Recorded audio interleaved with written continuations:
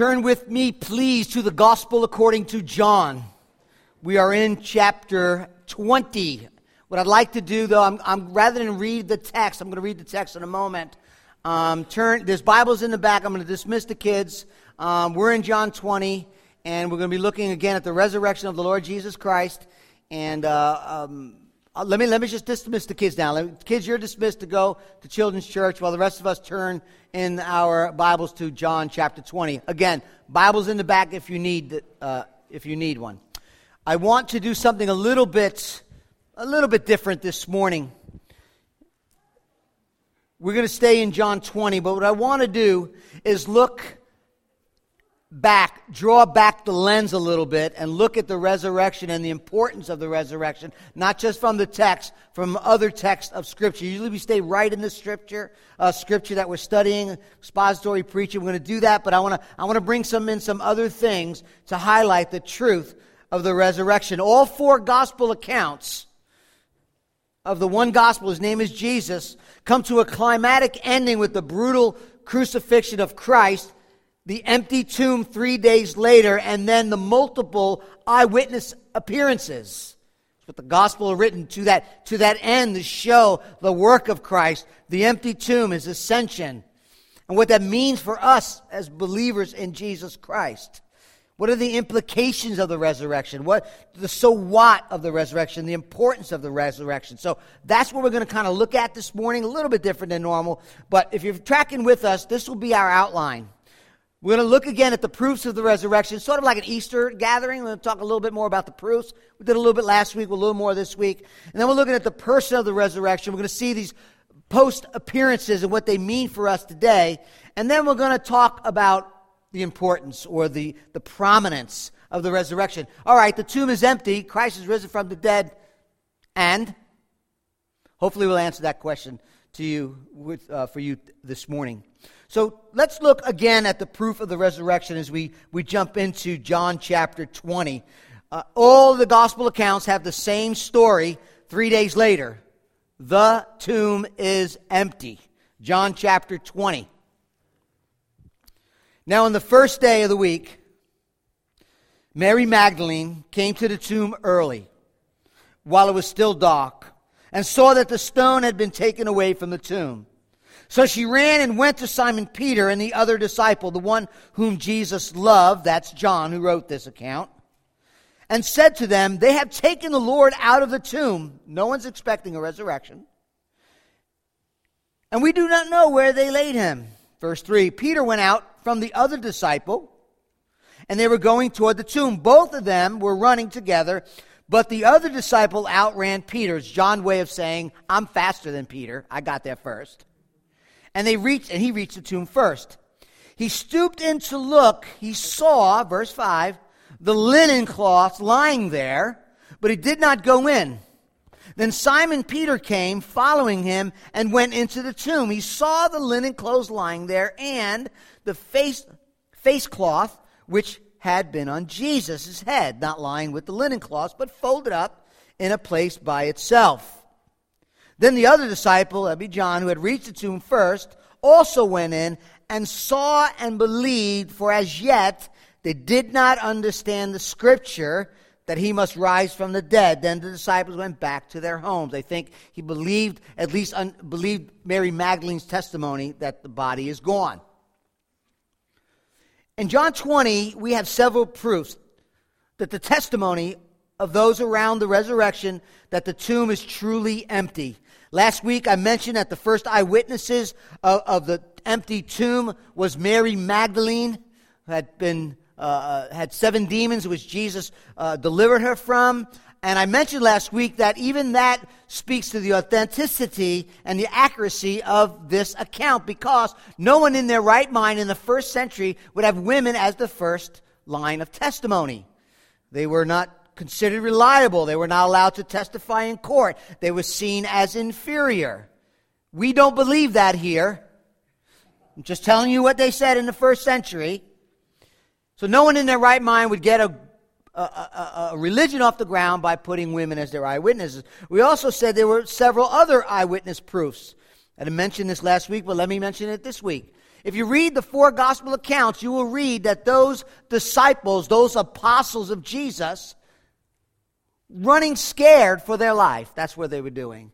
They were locked behind closed doors. They were not believing the women. In fact, they said they were delusional. And they're scared and they're oblivious no matter how many times Jesus told them, I'm going in the tomb, I'm coming back in 3 days. You find the apostolic band scared to death. No one in their right mind would write a story, putting themselves in the story, making themselves as scared wimps. Another testimony. As the apostles look in, they see, John sees, that there has been there's an empty tomb, and the linen clothes are just lying there, and the one around Jesus' head is folded. I mentioned last week, obviously no one stole the body. If anybody ever had your car broken into, even if it's not much they took, it's a mess, right? They break in, they take what they got to take, and they're getting out of there fast. They did the same thing back then. Grave robbers would go and rob and would not leave a tidy tomb.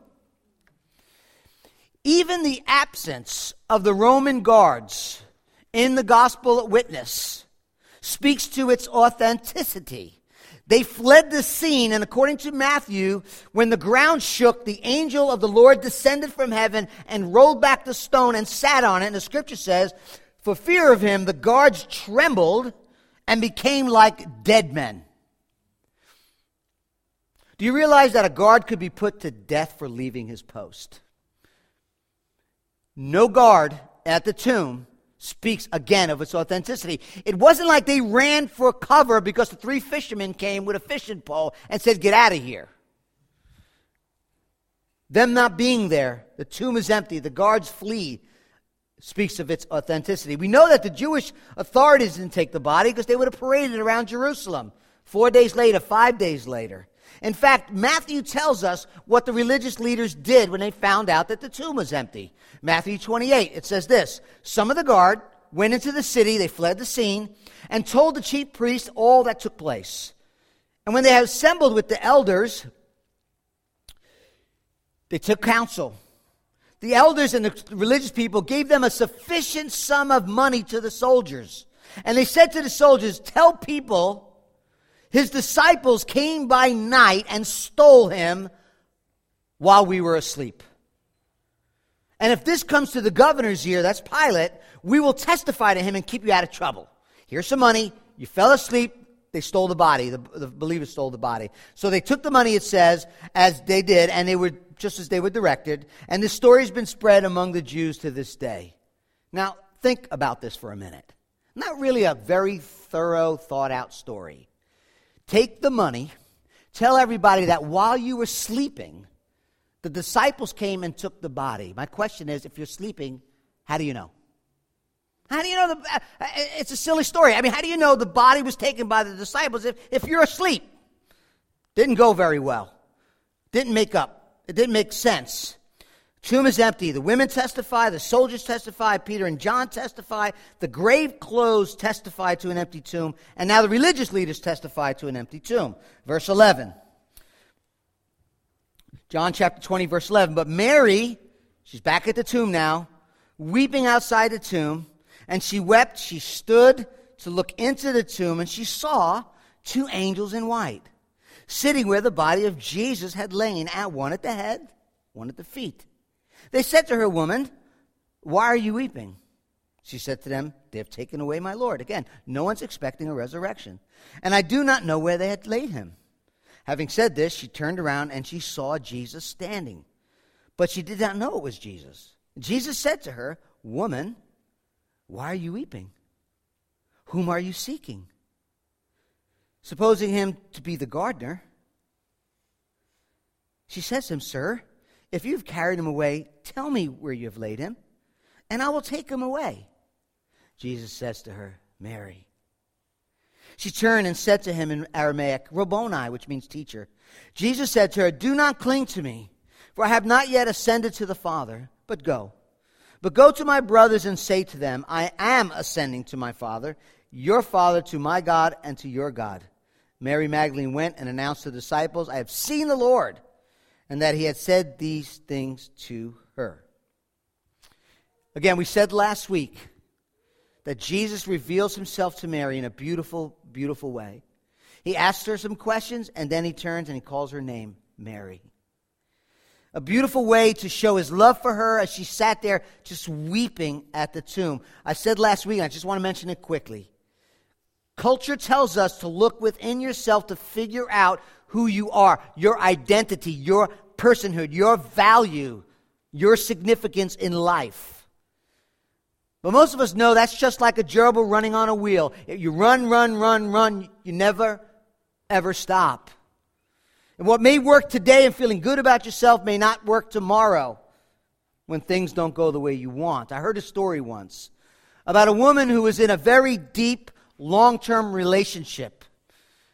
And while she was in this deep relationship, things began to get turbulent, and it ended. And as she was just disintegrating because her whole personhood was involved in this relationship, she went to a counselor for help. And the counselor told her, you know what, this is what you need to do. You need to go back to school, get your degree, get a job, make something of yourself. Now, there's nothing wrong with that, right? Nothing wrong with working hard, nothing wrong with going to school, nothing wrong with getting some satisfaction for what you do. I love what I do. But this woman realized what many of us realize, what if that doesn't work? Or worse yet, what if it does work and I still feel a sense of a lack of value and personal worth and significance in my life? What if I still feel not loved and unconditionally accepted? We know how imperfect we are. We know how imperfect other people are. Nothing will satisfy our souls. Nothing will satisfy the deep longing of our souls to be unconditionally loved, even in those dark moments of our life, and wonderfully and totally accepted, to have that secure identity, even in the dark stuff, until you hear Jesus call your name. Mary. Jesus is saying know me. Know me, be united with me. The risen Christ, know my love, know my grace for you. When you know my love and you know my grace, you'll know yourself.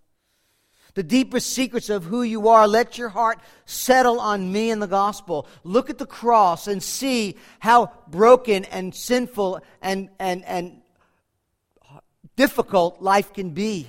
Look at the cross and see your brokenness, your sin, but look back at the cross and see how you're loved, how you're valued, how you're cared for. Get lost in me, and you'll be totally, wonderfully accepted and loved.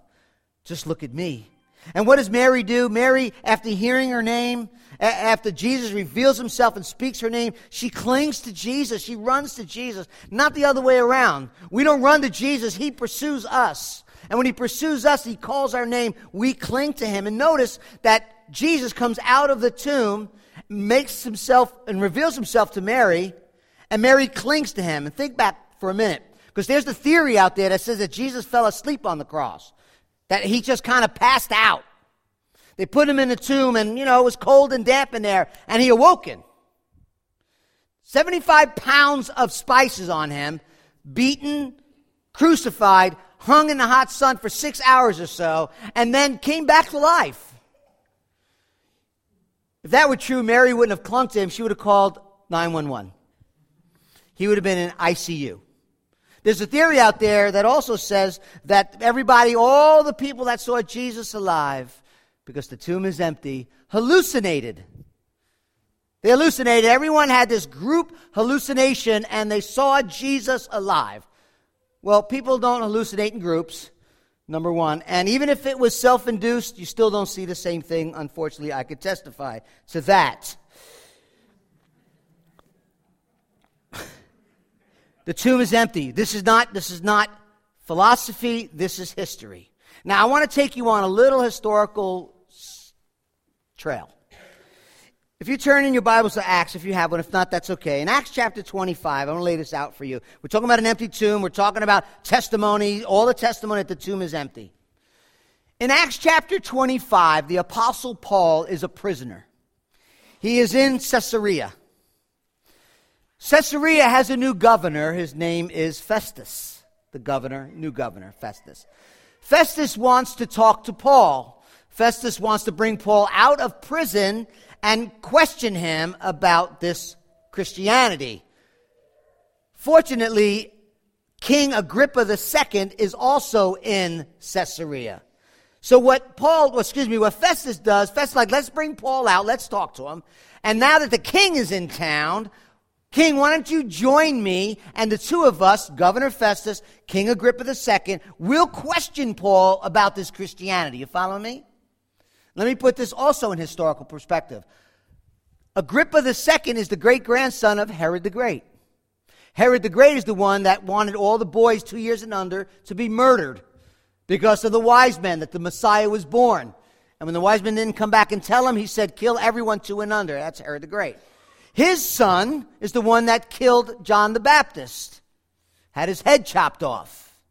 His son, Acts 12, is persecuting the church. His son, Agrippa II, is this guy. So he was around during Jesus. He was a small child, but his whole family knows the stories that are out there. From Herod the Great to Herod to Antipas the first and the second. He knows. They know. He's well aware of what's going on. Okay? So you following me? You got the historical perspective? He's around during the time of Christ.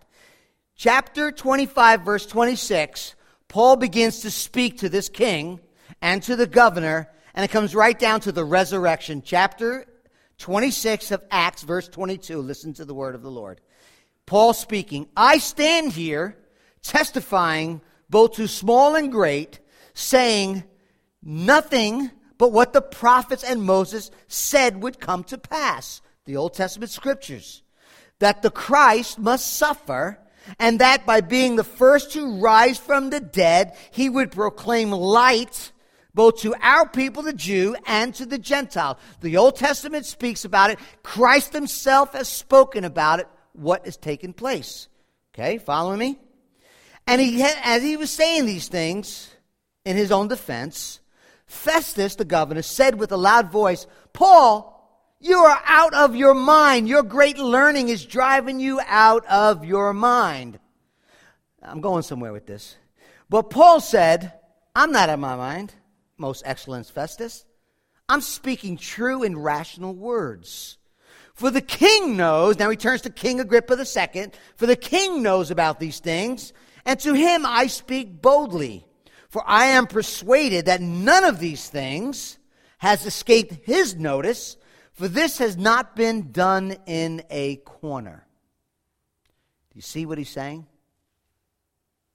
He's saying, I'm not talking about philosophy, I'm talking about history. Not subjective truth or the subjective realm, but objective historical reality.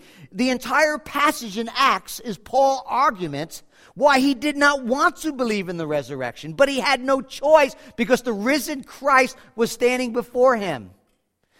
The eyewitness testimonies of the risen Christ and the empty tomb. And he turns to the king and he's like, listen, this is not something that's been done in a corner somewhere. This is open public facts. The tomb is empty. Hundreds have seen the risen Christ. I didn't want to deal with it either. But I had no choice. I was confronted with the reality of the empty tomb. Women's testimony, the soldiers' testimony, Peter and John's testimony, the grave clothes, the religious leaders, the testimony of history, the testimony of the Old Testament, testimony of the New Testament, and Christ himself. There's a lot of testimony of the empty tomb. Now, as we get into the person of the resurrection, we're going to see, as we continue to study John, we're going to see these post-resurrection appearances of Christ. Okay? But before I do that, let's just stop for a minute and talk about the eyewitness testimony of the angels. In John chapter 20, in our text, verse 13, the angels asked Mary, why are you weeping, Mary? Why are you weeping? Why did the angels ask Mary, why are you weeping? Because there was no reason to weep. Jesus is alive. The angel said in Matthew 28, when he appeared to some other women, don't be afraid, the angel says. I know that you seek Jesus who was crucified. He's not here. He's risen, just like he said. He's not here. Why are you weeping? Why are you looking among the dead? He's alive. That's the angel's testimony. In John 20, we see the first testimony of Mary. As I said, she clings to Jesus. And Jesus says, look, stop holding on to me. I'm going to send to my Father. I have not gone yet. But what I want you to do is go, and I want you to go tell my brothers, go tell the followers that I've risen from the dead, but I've not yet ascended. Okay? So we got the post-resurrection appearance. Now, in your Bible, if you turn to 1 Corinthians, again, I want to do a little jumping around today. In 1 Corinthians chapter 15, verse 3, Paul is speaking to the church of Corinth and telling them what's the most important thing that they could know. Chapter 15, verse 3. I got it on the screen. Christ died for our sins, right? I've delivered to you, it's most important, what I've received, that Christ died because of our sins. He dies as a substitute for our sins, according to the Scripture. He was buried, went into the tomb. He was raised on the third day in accordance with the Scripture. Isaiah spoke about it. The Psalms spoke about it. And Jesus appeared to Cephas, that's Peter, then to the 12. He appeared to more than 500 brothers at one time. Mark this in your Bible. Most of whom are still alive. That's important. Though some have fallen asleep. Then he appeared to James, then to all the apostles, and last of all, as the one untimely born, he appeared also to me. Acts chapter 9, Paul on his way in the road to Damascus gets knocked upside the head, and off the horse he goes. The risen Christ. Hundreds of eyewitnesses saw Jesus after he rose from the dead. Many have touched him, had lunch with him. Go and ask him. That's what Paul's saying. Paul is writing the letter of Corinth about 20 years after the resurrection of Jesus. And that's why he could say, listen, hundreds of people have saw him. You know what? A lot of people are still alive. A public document speaking of the resurrection of Jesus and says, go and ask those people. Many people are still alive. And in those days, what's called the Pax Romana, it means that there's relatively peace in Rome. They had built large roadways for communications, for the military. There was a lot going on that day where word got out, communication got out. And Paul's like, listen, hundreds of people have saw him. Go ask them. Go ask them. Don't just listen to me. Go see what they say.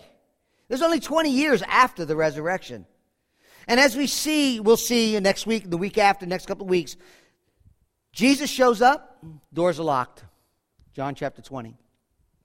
Doors are locked. Jesus shows up in the midst of them. Thomas, one of the 12, in verse 25 of chapter 20, says, you know what? I'm not going to believe that. I'm not going to believe that. When I see the scars, when I put my hand in his hand, when I put my hand in his side where the sword went in, you know what? I'll believe when I see it. What does Jesus do? Jesus shows up 8 days later. He's like, all right, I heard you, Thomas. I heard you 8 days ago. Come here. Put your hands right here. See? Put your hand right here. Touch my side. Do not disbelieve, Thomas, but believe. And then Thomas does what is right, and the only response is worship. My Lord and my God. I've seen the risen Christ. In chapter 21, Jesus comes. His disciples are fishing. Fishermen have gone fishing. That's what fishermen do. These fishermen, though, aren't catching any fish. So the carpenter, Jesus, yells, put your net on the other side. Probably thinking, what does this guy know? They put the net, and what do? They catch a load of fish. A boatload of fish, pardon the pun, but a boatload of fish. The doors are locked. Jesus shows up, puts a hand in my side. Now, John, who's writing this eyewitness account, wrote this very interesting verse. Listen to this verse. Same guy. Ate with Jesus, watched the side, everything. He writes this verse, very important. 1 John 3:2. Beloved, John says, we are God's children now. We've come to faith in Christ. And what we will be has not yet appeared, but we know that when he appears, Christ, we shall be like him, because we shall see him as he is. Now, I'm not saying we're going to be God exactly like that, but we will be like him in the sense of being perfectly human with a new glorified body. It will come to us who are wonderfully redeemed, and our new bodies will last eternally as Christ is. The resurrection of Jesus Christ shows us gives us a glimpse that we will be raised as well, personally and bodily. That's what the resurrection teaches us. Now, the Greeks didn't believe in it, the Romans didn't believe in it, and the Jewish people believe there's one resurrection, it's the end of time, according to Daniel 12. But look at this. Look at the risen Christ. Look at the testimony of Christ after his resurrection. Mary clings to him. Thomas puts his hands in his side. Luke 24, Jesus comes to them, and they're like, we can't believe this is him. He's truly bodily risen from the dead. Jesus says, touch me. Touch me. Come here. Touch me. I mean, you can only imagine this scene like, I'm not going first. You go first. You know what I mean? See, he says, the Spirit does not have flesh and bones as you see that I have. Touch me. And then, really cool, he turns around and goes, you know what? You got anything to eat around here? I've been in, grave 3 days. I'm kind of hungry. They're like, oh, yeah, we got some fish. And he eats fish. He eats fish. In John 21, he's barbecuing. He's got a barbecue going. Why is that important? What does that mean? What he's cooking, he's eating, he's touching, they're fellowshipping. What does that mean? The author wants us to know this morning. The author wants us to know this morning that Jesus had a physical body. He was a man with a body that can eat, touch, feel, walk with people. He's the body as he's walking on the road to Emmaus. He appears to two men. He breaks bread with them and then vanishes. Bodies that go through walls, bodies that taste food, bodies that walk and hug and fellowship with one another, join friendships with one another. We shall be like him. 2 Corinthians 5. Paul understood this. He says, for in this tent, meaning body, we groan. In this body we groan, longing to put on our heavenly dwelling. For while we were still in this tent, we groan, being burdened, so that what is mortal may be swallowed up by life. Notice that. It doesn't say death. What's mortal may be swallowed up by death. No. When we leave, mortal was to be swallowed up by life. Life. He who has prepared us for this very thing is God, who has given us the Spirit as a guarantee. Listen, leaving this place, the land of the dead, we go to the land of the living. Not the other way around. Not unclothed when we die, but fully clothed. Our new bodies are not going to be less physical, but more physical. That's the future of those who trust in Christ. Our bodies will do what it was meant to do, what it was created to do, before sin, before brokenness, before evil, before the curse. We don't know exactly, but we do know this. We know that we get a glimpse of the reality of life eternal because the tomb is empty. Jesus has risen from the grave. I mentioned this once before, but growing up, we had a Bible in my mom's bedroom. I mean, it must have been that big. You ever seen one of those? And they got these floating angelic-like beings with harps and in a diaper. Heaven. That's hell if you see me in a diaper, not heaven. The Bible teaches us the tomb is empty. Christ has risen. We will have a glorified body. We will live with Christ. We will walk with Christ. We will fellowship with believers, but fulfilling a deep longing of our souls and satisfaction we cannot completely understand, but that is our future. When the kingdom of God comes in its fullness, there's a completely healed material world. I mean, why did the Jews worship Jesus? They know what Paul knew. He's a theologian. He's a Pharisee. Violation of the first command, have no other God before me. Why would the monotheistic one God, why would they worship Jesus in the flesh if not they encountered the risen Christ? That made all the difference. It's not just simply something Jesus said was true, although that's true, but he's risen from the grave. He's alive today, still forgiving sin. Still forgiving sin. Now, as we get into this last point, the prominence of the resurrection, I know it's getting late, but we got to put our thinking cap on here, okay? Because I want to talk to you about what's important about it. Because You may be here today and you may be thinking, all right, I grew up around Easter, tomb is empty. What's the implication? What's the importance? What's the prominence of the reality that Christ has risen from the grave? So what? Let me give you 3 things. The second one won't be so long, but let me give you the first one, which is very important. First one is this. The resurrection of Jesus Christ is the grounds of our acceptance before God. Okay? Our grounds of our acceptance before God. Romans chapter 4, verse 25, it says, who, that's Jesus, was delivered up for our sins, our trespasses, and raised from the dead for our what? Justification. See that? Now, during the Great Reformation, which we've been studying, we've been reading, I'm going to do a book study, I hope, in June, called What is Reformed Theology by R.C. Sproul. During the Great Reformation, one of the great questions came to the forefront of the movement was this question, and this is vitally important for you this morning as well. How can a sinner, how can those who rebel against God be made right, be just before a holy God? How can a sinner be made right just before a holy and perfect God? Now, the Roman Catholic Church was teaching and still teach that the way to do that is infused righteousness, infused justification. In other words, you start with the baptism sacrament, and then you continue with the sacrament, you do the right things, you continue with your penance, and you are then becoming righteous. It's infused righteousness. Okay? Becoming righteous. During the Protestant Reformation of 1517, there was a rediscovery what the Scriptures teaches concerning that way in which we can be made right with God. How do we become in relationship with God? How do we have a relationship and be made right with God? It's not an infusion, but an imputation of righteousness.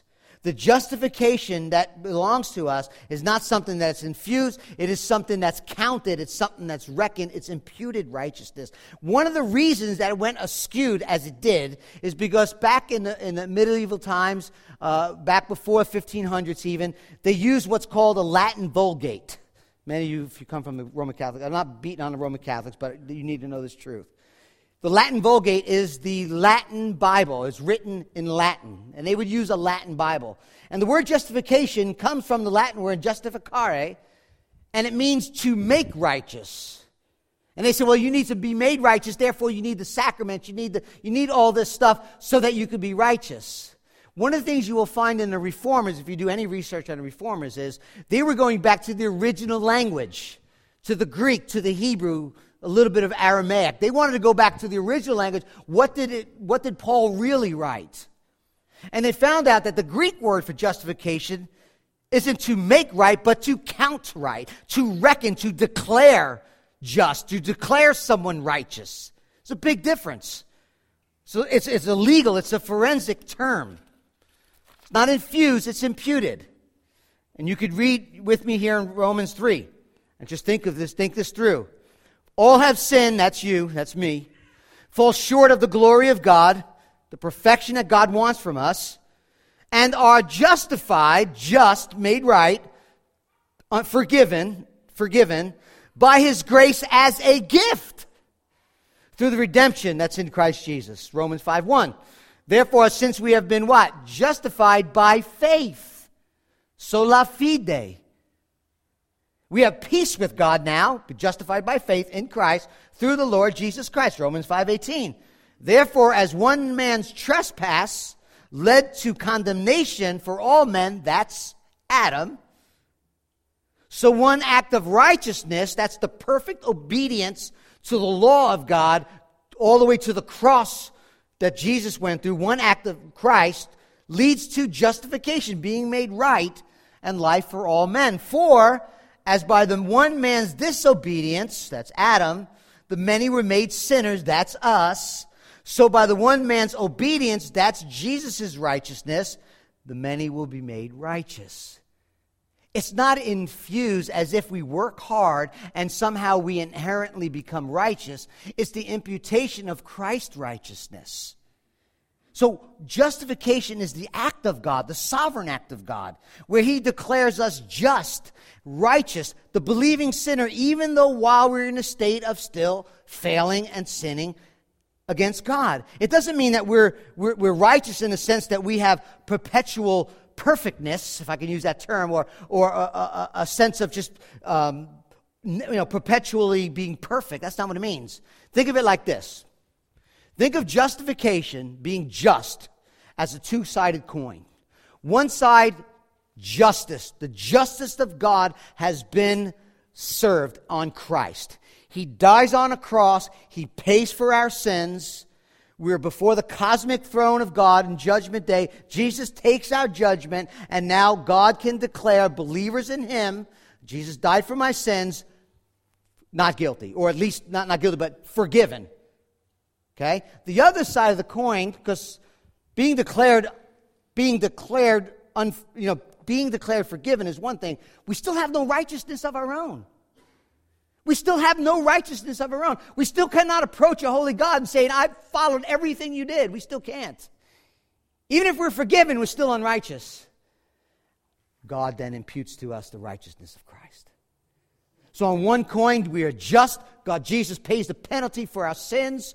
The wrath of God's poured out on Him, and we are forgiven of our sins completely in the courtroom of God. And then Jesus comes, lives a perfect life. And His perfect life, His obedience to the law, His following the commands of His Father is imputed to us. Not infused, imputed, counted in our accounts. That is the good news of the gospel. Because if it's infused, I'm going to hell. There's no good news without imputation. There's no good news without imputation. Imputation. Now, this is what Martin Luther called it. Maybe some of you have heard this before. Simul justus et peccator. That's in Latin. It means simul, which means simultaneously, at the same time. Justus is the Latin word for righteous or just. Et means and peccator means sinner. So what Martin Luther said is, at the same time we are just and sinners. We are just and sinners. We know we're not perfect, but we are just because of Christ. His righteousness has been imputed to us. His death on the cross is our death, and we died. Our sin went into the grave with Jesus, right? You following me so far? Jesus alone obeyed the law perfectly, and His righteousness is imputed to us, and His death takes away our sins. John Calvin wrote this in the Institutes. A man will be justified by faith when, excluded from the righteousness of works, his own works, he by faith lays hold of the righteousness of Christ by faith, and clothed in it appears in the sight of God, not as a sinner in the sight of God, but as righteous. Thus, we simply interpret justification as the acceptance with which God receives us into His favor, as if we were righteous. And we say that this justification consists in the forgiveness of sins and the imputation of the righteousness of Christ. End quote. Family, maybe some of you have heard this a million times. We need to keep hearing it. You're not earning your way. You're not going to infuse any righteousness. I don't care how hard you try. Your righteousness, according to Scripture, is a filthy rags before God. You can't pay the penalty for your sins. By faith in Christ, He died for my sins. His righteousness has been given to me. Alone is the only way that we could be made right with God. Is the only way we could be made right with God. Now, back to Romans 4. Talk about the resurrection, justification. Look what it says. Verse 4, verse 21. He's talking about Abraham. He's talking about Abraham's righteousness was not... Abraham was a man of faith. Read Genesis. But Abraham had some messed up days, let me tell you. If it was because of his own righteousness, we're all in trouble. Okay? So, Paul's making the argument, chapter 4, verse 21 of Romans. Abraham, being fully convinced that God was able to do what He had promised. I'm convinced, God, you're able to do what you promised. That is why his faith was counted to him as righteousness, faith in God, sola fide. But the words it was counted to him were not written for his sake alone, but for us, ours also. It will be counted to us who believe in him, who raised from the dead Jesus our Lord, who was delivered up for our trespasses and raised for our justification. Do you see what he's saying? Christ's substitutionary atonement was finished on the cross, victory over sin, death, and hell, and the enemy. But the resurrection was essential to confirm the efficacy of his death. If Jesus Christ stayed in the tomb, Christianity is a mockery. There's no gospel. There's no validity of the atonement that Jesus can die for our sins. There's no reconciliation. We're wasting our time. Go home. But because Jesus did rise from death and came out of the tomb, the Father has declared his sacrifice as acceptable as our justification and the righteousness required in faith in Christ. R.C. Sproul, great teacher, said this: our justification in this theological sense, the fact that the tomb is empty, he's risen from the dead, our justification in this theological sense rests on the imputed righteousness of Christ. So the reality of that transaction, us being imputed to Christ, is linked to Christ's resurrection. Had Christ not been raised, we would have a mediator whose redeeming work in our behalf was not acceptable to God, end quote. By raising Christ from the dead, listen, God placed the approval and acceptance of the work of Christ, suffering and dying on the cross for our sins. It's a public demonstration confirming that his sin-bearing death had been effective for the forgiveness of sins. The resurrection of Christ is grounds for our justification. And second, just quickly, the genuineness of his work. We already went through this, but let me just read one verse to you, Romans 1:4. Well, 4 verses, but one place. Paul, a servant of Jesus Christ, called to be an apostle, set apart for the gospel of God, which he promised beforehand through his prophets in the Holy Scriptures, talking about the Old Testament, concerning his Son, who was a descendant from David according to the flesh, humanly speaking, and he was declared to be the Son of God in power according to the Spirit of holiness, by his resurrection from the dead, Jesus Christ our Lord. Now the word declared means to mark out, to appoint, to determine. For though Christ was the Son of God before his resurrection, here he openly is declaring it appointed as to the world through this magnificent, transcendent, and crowning event.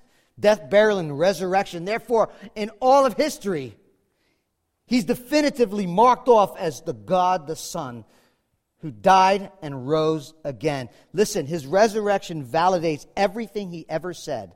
It validates all his teaching. It validates all his promises. It validates all who he says he was as the eternal God, the Son, by the resurrection of the grave. Grounds of acceptance, genuineness of all that he did and said, and finally and lastly, one last verse in 1 Corinthians. Guarantees our future. The resurrection guarantees our future. 1 Corinthians 15:14. Paul is arguing because somebody said, the resurrection already happened or hasn't happened. So Paul's arguing. And he says, if Christ has not been raised, our preaching is in vain. Your faith is in vain. If Christ has not risen, our preaching, not the actual method, but the message of the gospel is in vain. We're wasting our time. In fact, you know what? I love going around getting beat up, dragged around, stoned, and all the things that shipwrecked, and all the things that happen to me because I have nothing better to do in life. That's what I wanted to be when I grew up, beaten up and dragged out of cities. One of the things I've always wanted. And he's like, and if I'm preaching and that's in vain, the message is in vain, then you know what? Your faith is in vain. I mean, people lost their families. They're being ridiculed, hated, rejected. Paul's like, you know what? If my message is in vain, your response is in vain. Biblical faith is not some pie in the sky. It's about the object of our faith, and that's the risen Christ. That is the risen Christ. A dead Savior cannot give life. It's not worthy of trusting and believing in. But Jesus rose from the grave. Look at the next verse, 15. We have been found in misrepresenting God, if the Christ had not been raised, because we testify about God that he raised Christ, whom he did not raise, if it is true that the dead are not raised. For if the dead are not raised, not even Christ has been raised. If there's no resurrection, then Jesus hasn't been raised. And if Christ has not been raised, your faith is futile, and you're still dead in your sins. you see the connection with being justified and being forgiven? Right? If Jesus is dead, Christianity is worthless and accomplishes nothing, and we're without hope, we're without help. If Christ had not risen from the grave. We're not justified, we're not forgiven if Jesus didn't rise from the grave. But he did rise. Look, verse 18. Then, if Christ has not been raised, those who have fallen asleep, that means death, have perished. If in Christ, verse 19, we have hope in this life only, we're preaching Christ is nothing about the afterlife, we are all people most to be pitied. We're a joke. And verse 20 says it all, though. But in fact, Christ has been raised from the dead, the first fruits of those who have fallen asleep. The first fruits is an Old Testament. God would tell the Israelites, listen, we're going to give you a harvest. I'm going to give you a harvest. And when the harvest comes up, the first crops, I want you to get all the first crops and bring it to me. A demonstration of your faith in me, your trust in me, that I've blessed you, and I'm going to bless you again. It was an act of faith. Let's bring the first fruits to the Lord, knowing and trusting that more is to come. Paul takes that and says, you know what? The tomb is empty. Christ is risen from the grave, and guess what? He's the first fruit. More to come. There's more to come. He's just the beginning. Praise God. Christ's own resurrection from the dead shows us that the inauguration of the kingdom has come. Death has been defeated. We can be assured of the eternal kingdom that will never end, and we get to go into that kingdom with him. It all comes down to this. Only Jesus Christ has gone to death and come back to tell us what's on the other side. No philosopher, no religious leader, no one has died and come back to life. No one can tell you what happens but Jesus. He's the only one to have died and buried and came back and ascended. And because he's alive today, he still forgives sins. He still hears your prayers. He's still reigning and ruling from above. In fact, the resurrection, I've said this before, is the cosmic receipt. It's proof positive that he forgives people and that his death on the cross is efficacious, sufficient to reconcile you to God. The resurrection teaches us that we can be forgiven. And life awaits for us on the other side, where there's no more pain. Listen, no more injuries, no more sin, no more sorrow, no more brokenness, no more wars. That awaits those who believe in Jesus Christ. Guarantees our future. It shows the genuineness of all that Jesus said. And is the grounds of our acceptance. God put a stamp, forgiven, justified. Do you understand that? That's how important the resurrection is. Now I'm going to read a story. The band's going to come up. Just give me one more minute. Listen to this story. It's a great story. John Piper speaks about it in his book called God is the Gospel. Let me read it to you. He says, imagine a group of American prisoners of war being held behind a barbed wire camp with little food and filthy conditions near the end of the Second World War. Think this through with me. On the outside of the fence, the captors are free and go about their business as though they don't have a care in the world. Inside the fence, the captured soldiers are thin, hollow-eyed, unshaven, and dirty. People are dying every day. And then somehow a shortwave radio is smuggled into the barracks. There's finally a connection with the outside world and the progress of the war. Then one day, the captors are on the outside of the fence. They see something very strange. Inside the fence, there's still the weak, the dirty, the unshaved Americans, but they're smiling and laughing. A few of them are giving shouts with high fives and throwing pans into the air. What makes this so strange to everyone outside the fence is that nothing's changed. These American soldiers are still in captivity. They have no food and no water. Many are still sick and still dying. But what the captors don't know is that what these soldiers do have, and that is news. The enemy lines have been broken through. The decisive battle of liberation has been fought. And the liberating troops are only miles away from the camp. Freedom is imminent, and that makes all the difference, end quote. You see? The physical resurrection of Christ gives to those who love him and trust him the guarantee that Christ has come into the world and has fought the decisive battle against Satan, sin, death, and hell. The war will be over soon, and there is no longer any doubt as to who will win. Christ won. Christ will win, and he will liberate and heal all those who have put their faith and their hope and trust in him. Christ's resurrection guarantees for us who believe the assurance of the forgiveness of our sins, the future experience of wholeness, love, mercy, grace, and peace that will be inconceivably glorious. On the cross, Jesus died for our sins. He paid the debt. 3 days later, rose from the dead. The tomb family is empty. Jesus is alive.